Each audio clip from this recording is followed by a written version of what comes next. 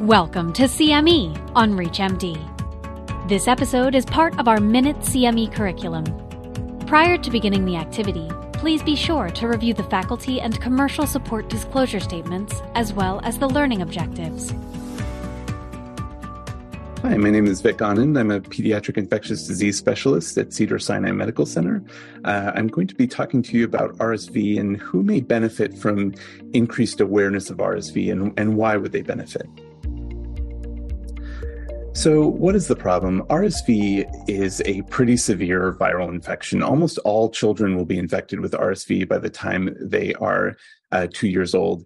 It causes 2.1 million children to be seen in non-hospitalized settings every single year and is responsible for 58 to 80,000 hospitalizations every single year for children younger than 5 years old. And it'll cause between 100 and 300 deaths in children younger than 5 each and every year.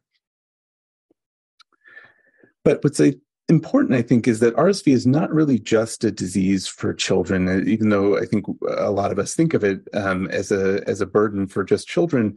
There's almost 21 million RSV infections that occur in the U.S. each year, and most of them will be in adults.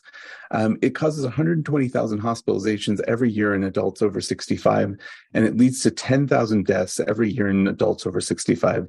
The illness can last for 10 days on average, which means half of people might be getting better a little bit sooner, but half of people will go on to have longer symptoms for up to 2 weeks, if not more sometimes.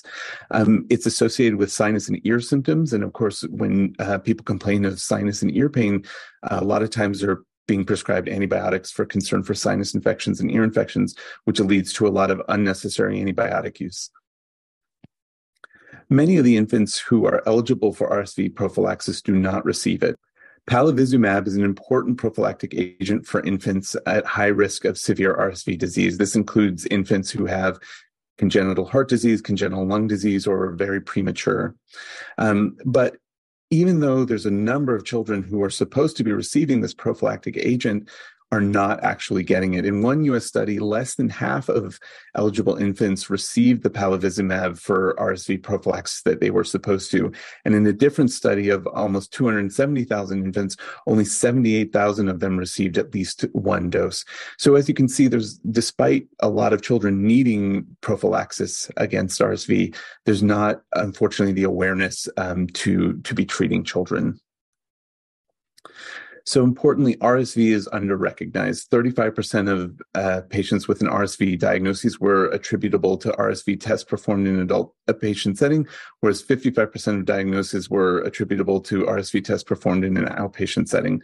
So obviously there's a discord between people getting diagnosed versus people getting tested and symptoms being appropriately attributed to RSV given how severe an illness it is.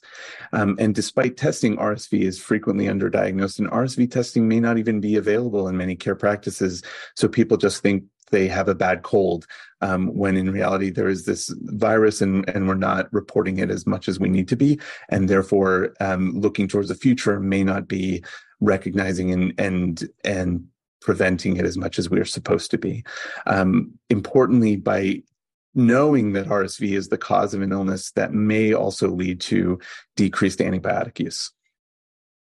Thank you so much for listening to my talk, and I hope this was helpful in describing how important RSV is to the future of medical professionals.